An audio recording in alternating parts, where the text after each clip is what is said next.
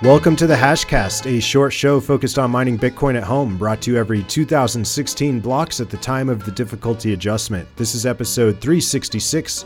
Today is June 8th, 2022. I'm your host, Akano Alchemist. This show offers you a chance to catch up on the last 2 weeks of Bitcoin mining stats, news, developments, home miner setups, and any breaking privacy implications. I hope you enjoy. Let's get started. First things first, we will jump into the difficulty adjustment itself using bitrar.com. I'm getting a late start this morning, so we're already several blocks into epoch number 367, but epoch number 366 concluded as of block height 739871, and that brought with it a positive difficulty adjustment of 1.29%.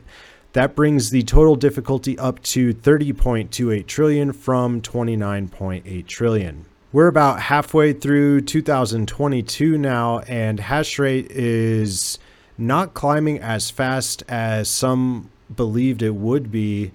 There were projections at the end of 2021 stating that the overall network hash rate would be around 300 to 350 exahash, and I would be really surprised if the network broke 250 exahash by the end of the year. Call me crazy, but we've had 8 positive difficulty adjustments so far this year, and we've had 4 downward difficulty adjustments so far this year. Reasons for that can include things like, overall global disruptions in logistics and supply chain, and just how difficult it is to get infrastructure built out. There were a lot of commitments at the end of 2021, a lot of capital put on the line. It just doesn't seem like there's that kind of follow through like we were expecting at that time. Anything could happen. Call me crazy, but I would really be surprised if exahash got over 250 before the end of the year here. I mean, if you think about it, like the year started off at like 200 exahash. Let's see. I mean, we'll look at another chart too, but according to this one, if we go to January 2022, hash rate was about 209. Let's look at this chart. I'll put this on dark mode. So yeah, if we look at this chart, we'll just zoom into 1 year. And if we go back to January 2022, according to this chart, the network hash rate was 174, almost 175 exahash. And so, really from the beginning of the year to now, which, now we're in the 6th month, this chart says that it's 215 exahash. So that's only a gain of like 40 exahash, something like that. So, here we are at 215. If we got another 40 exahash and hit 255 exahash by the end of the year, I'd be surprised. But, I think that's right about where it's going to hit, right around 250. It'll be interesting to find out either way.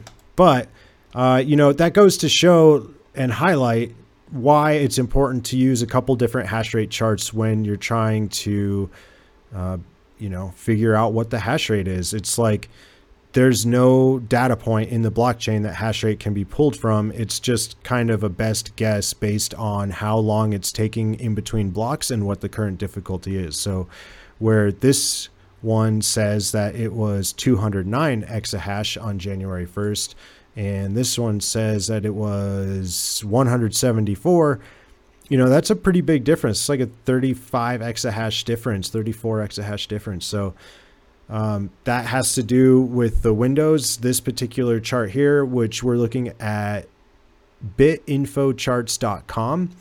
This one uses a 14-day moving average, and I'm not sure what the moving average used on this chart is, but it's something shorter, so it makes that hash rate look a lot more whippy, and you get these spikes and valleys where that may not be exactly accurate to what's happening in the real world. So just be aware of that. Okay, that's the state of hash rate and difficulty right now. Let's jump into ASIC prices. So ASIC prices continue to drop. I'll go ahead and move my camera out of the way here. There you go. You should be able to see that. So if we're looking at the most efficient ASICs right now, they're going for $62.59 a terahash. Let's get our calculator out. So if you want to buy a 110 terahash ASIC, you're going to multiply that by 62 point, what did I say? 59. $6,800. So yeah, I mean, the most efficient ASICs are probably going to be dropping below $7,000 here soon if they haven't already. Let's look at the prices in Bitcoin. That means you'll be paying about 208,000 sats per terahash. So let's do the math on that. Most efficient ASIC, 110 terahash times 0.0020847. So yeah, you're going to be spending just about a quarter of a Bitcoin on a brand new S19j Pro or WhatsMiner M30S Plus. So think about that. You know, that's a lot of Bitcoin. You could have bought a miner for less Bitcoin when the price of Bitcoin was around $60,000. So you may not want to be spending that much Bitcoin on a miner. It's something to be thinking about. If you have the fiat currency, yeah, that's, you know, prices are dipping just about what they were as far as the most efficient ones are concerned. Prices are back to where they were when the China ban was happening. So I think this is a good buying opportunity, but I also think that prices are going to continue to go downwards. And I say that because of how difficult it's been for hash rate to like climb and just punch through these all-time highs like they were expecting it to do back at the end of 2021. Like, people made a lot of commitments and they're having a difficult time following through on those commitments. And so I think you've actually got a lot of Bitcoin miners just sitting on shelves collecting dust, not being ran right now because people are having trouble getting the infrastructure in place or whatever sort of production hangups they're encountering. Something is happening where these ASICs aren't going online as fast as they thought they were going to be. And when you borrow a lot of fiat to do something like that and you don't follow through, usually that fiat has to get paid back at some point. So I imagine that a lot of these shelved ASICs are just going to get liquidated. And when that happens, then I think there's going to be even more abundance of hardware on the market, driving prices even lower.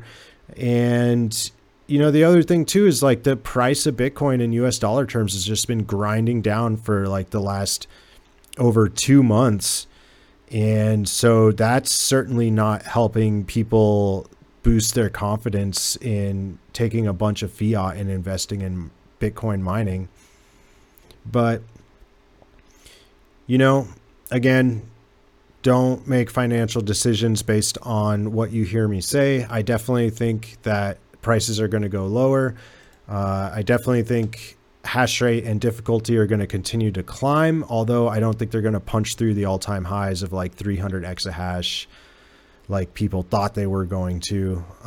Yeah, that's my 2 cents on it. Cool. So what does that mean? Let's look at insights.braiins.com. Where do you stand if you've got an S9? Well, you're breaking even at about 6 cents per kilowatt hour. So if you're paying anything more than 6 cents per kilowatt hour and you're running an S9, then just be aware that you're spending more money operating that S9 than the value in sats that you're earning. And that might be totally fine with you. Again, you may have been dollar cost averaging through your electricity bill for a long time. And the fact that you're paying a little bit more than what the current sats are worth, then that may not be a big deal because you're just like increasing your average, your dollar cost average number. If you're running some of the most efficient ASICs like a M30S Plus, you're breaking even at 15 cents per kilowatt hour. If you're running an S19 Pro, you're breaking even at 18 cents per kilowatt hour. So keep an eye on that. If that's important to you, I think this is more important for people who are living on a Bitcoin standard, who have to sell Bitcoin in order to pay the electricity bill. If you have a fiat job and you're just running 1 or 2 miners in your basement and you can pay that bill out of pocket, you're doing pretty good, and you're going to be doing all right for a while, I think. But yeah, we'll see what happens. And that's all I wanted to say about that. Cool. Let's jump into news. This one comes from Bitcoin Magazine, and this is about a Denver-based Bitcoin mining company called Crusoe. And they went through a fundraising round, or a capital raising round, I should probably say, and they came up with $505 million. Of that, $350 million was invested by the Oman Investment Authority in the Middle East. And they are interested in having this company go out there to Oman and use Bitcoin miners to help them contain flared gas. Apparently, Oman accounts for 38% of the world's burning of excess natural gas from oil wells. Forgive me, not Oman alone, but the entire Middle East and North African region accounts for 38% of the world's burning of excess natural gas. So, think about that for a second. Imagine all the natural gas used in the world, and think about how much of that is being flared. And then think about 38% of that flared gas being brought directly to market through Bitcoin. That's pretty huge, because if they're figuring this out, then I think a lot more people are going to be following suit. Anyone who has assets like natural gas assets, or oil wells that have natural gas, or coal mines that have pockets of natural gas or methane, they will want to use their assets as efficiently as possible. And Bitcoin is a way for them to do that without having to put in the infrastructure requirements of like pipelines, or getting trucks out there to, haul the resources to another location where they can be processed. Like, using Bitcoin miners, you can just be using your energy assets and bringing it directly to market right there on site without all these extra bells and whistles. So, I think that's a good thing, and we'll see what happens. In other news, Joe Biden's White House is interested in coming up with some policies regarding Bitcoin miners. Ooh, scary. The Biden administration is teeing up policy recommendations to lower cryptocurrency mining's energy consumption and emissions footprints, making its first major foray into a poorly understood industry that critics say threaten U.S. climate goals and strains the power grid. Okay, that right there, self-own. Not sure if you are familiar with what a self-own is, but it's where you try to point out the flaws in someone else, and you yourself are making that flaw. So if this is a poorly understood industry, then the critics saying that it threatens U.S. climate goals and strains the power grid are clearly misunderstanding it. So fuck off. I really don't care what the Biden administration comes up with. It's probably not going to have any impact on the way I interact with Bitcoin, or the way many home miners interact with Bitcoin. It might have some implications for large scale miners that are already in the regulatory crosshairs, that have to abide by whatever rules or policies that the federal government puts out. The large scale miners have fiduciary duties and investors' best interests to watch out for. So, they're in a position where they need to comply with this stuff, where home miners, nope. There's really nothing you can say or do to force a home miner to change what they're doing. That's totally up to them and their conscience and what choices they make. So I'm not worried about anything the Biden administration saying or doing having a negative effect on Bitcoin as a whole. Bitcoin is going to be fine no matter what. Like, imagine an absolute worst case where the United States totally bans all Bitcoin mining, similar to what happened in China. I don't think they would be that stupid to try, but let's just say worst case scenario, they did. Okay, so a bunch of hash rate from like miners that are publicly known, large miners that are already in the regulatory crosshairs, like maybe they shut down their operations and move them. But there's still going to be a lot of Bitcoin mining happening within the United States. And say like best case scenario, the Biden administration comes out and says, we're just keeping our hands off of this one and not doing anything. I think really the best thing the government could do is just nothing, just stay out of it. So in that best case scenario, I think that it doesn't really change things anyways. I think we just kind of keep doing what we're doing.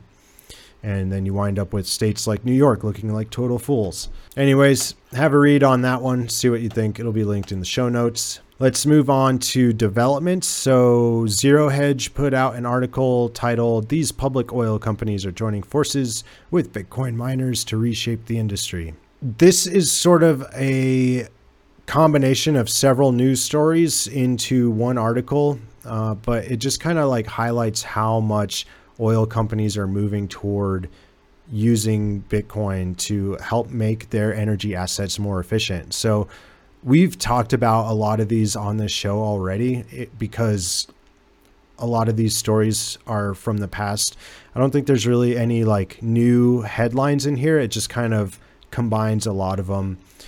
So it's nice to see them in a list like that. But just to kind of recap what oil companies have gotten involved, there's ExxonMobil, there's ConocoPhillips, there's Marathon Oil, there's EOG Resources, the Texas Pacific Land Corporation, and in Russia there's Gazprom, and in Australia there's Bengal Energy.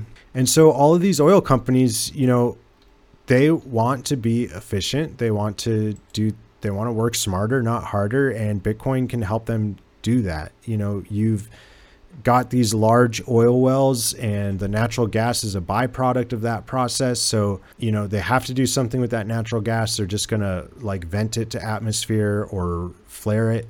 And that's just, you know, venting is terrible for the environment. Flaring, a little bit better for the environment, but just not efficient at all. Or you could use that natural gas to run through a internal combustion engine and have that engine turn a generator.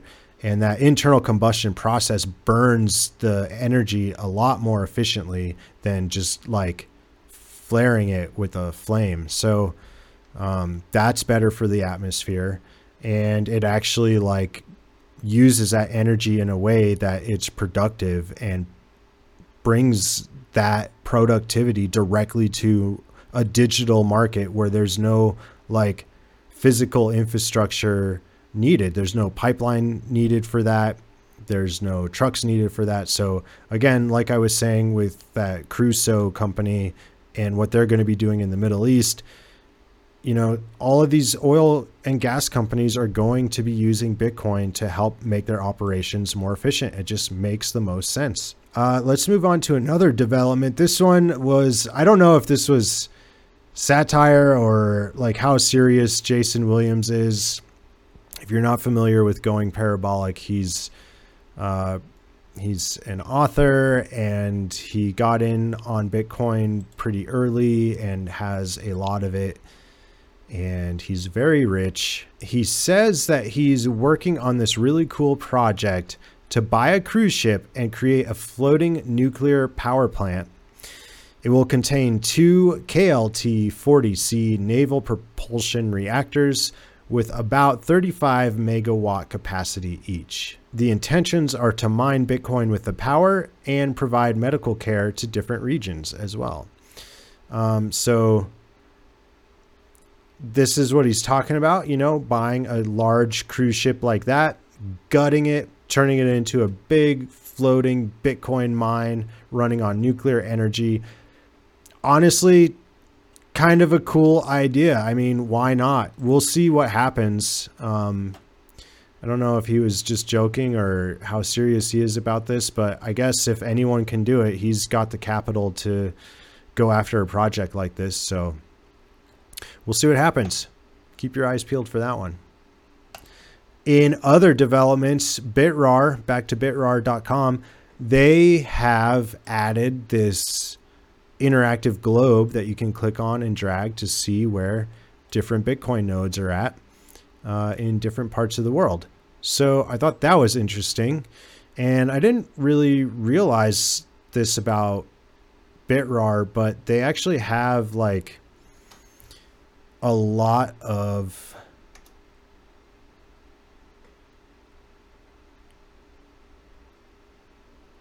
really cool metrics. If you go to the, let's see, if you go to resources and scroll down to Bitcoin analytics and view charts,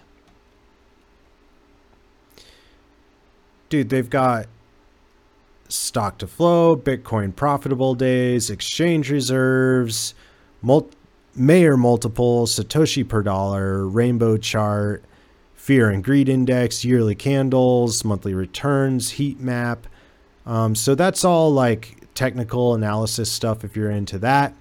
If you're more into like the network statistics, there's circulating supply, network difficulty, hash rate versus price, halving countdown, difficulty estimator. There's adoption metrics that map out which countries have made Bitcoin legal. Bitcoin node map, which is the one we were just looking at, Bitcoin ATM map, Bitcoin ATM growth, Bitcoin treasuries. So like which companies are holding Bitcoin in their, which publicly traded companies and private companies are holding Bitcoin in their treasuries, the flippening index. Yeah, there's all sorts of stuff. So BitRAR has a bunch of great resources. I definitely recommend checking them out.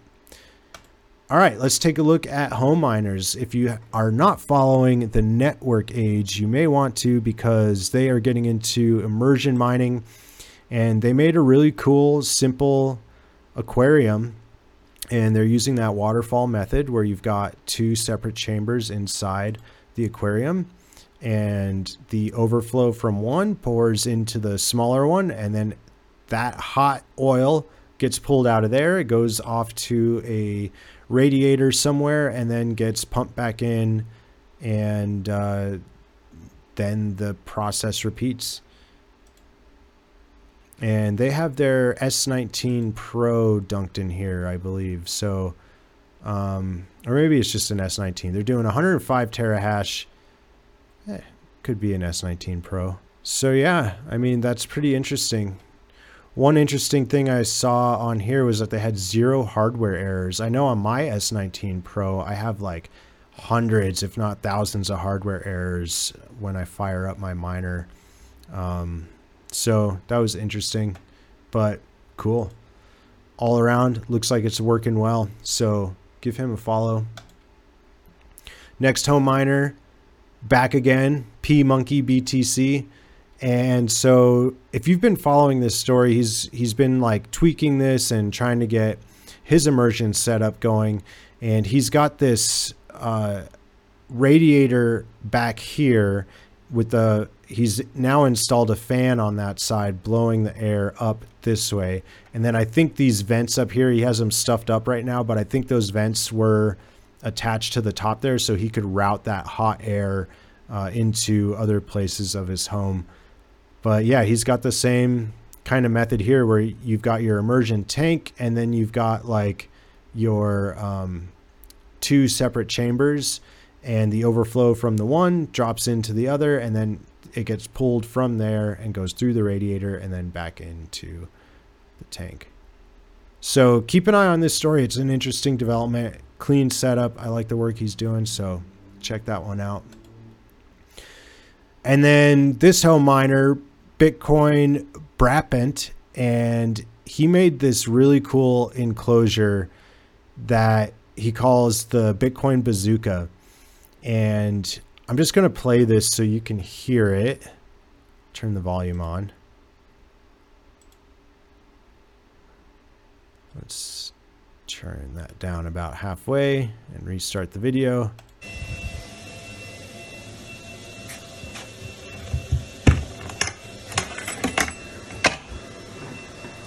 So it sounds very quiet. A little louder. There it is. So yeah, that works really well. He's got massive air vents on the intake and exhaust side, and I imagine that there's some sort of muffler in those as well. But then he's got these thick pieces of foam inside the enclosure, and it just sounds good. It looks good, and he actually ended up bringing this to like a festival that was going on, and the local TV station was interviewing him about it. So a lot of cool exposure there for him. And dude, awesome project. Give him a follow. It looks great. With that, we'll move into privacy implications. So there's this mining pool called Lincoin, and they implemented paynyms. So what this means is that you can generate a paynym with a wallet like Samurai Wallet or Sparrow Wallet. Any BIP47 compatible wallet you should be able to generate a paynym with. As far as I know, Samurai Wallet and Sparrow Wallet are the only wallets that have implemented BIP47. But with that, you make this paynym, and with your paynym, you get a static payment code. Sorry. With BIP47, you get a static payment code, and the paynym is derived from that payment code. So anyways, you take your paynym and or payment code. I'm kind of using those two terms synonymously here. But in any case, you put that information into your Lincoin account, and then your mining rewards get sent to you using this payment code.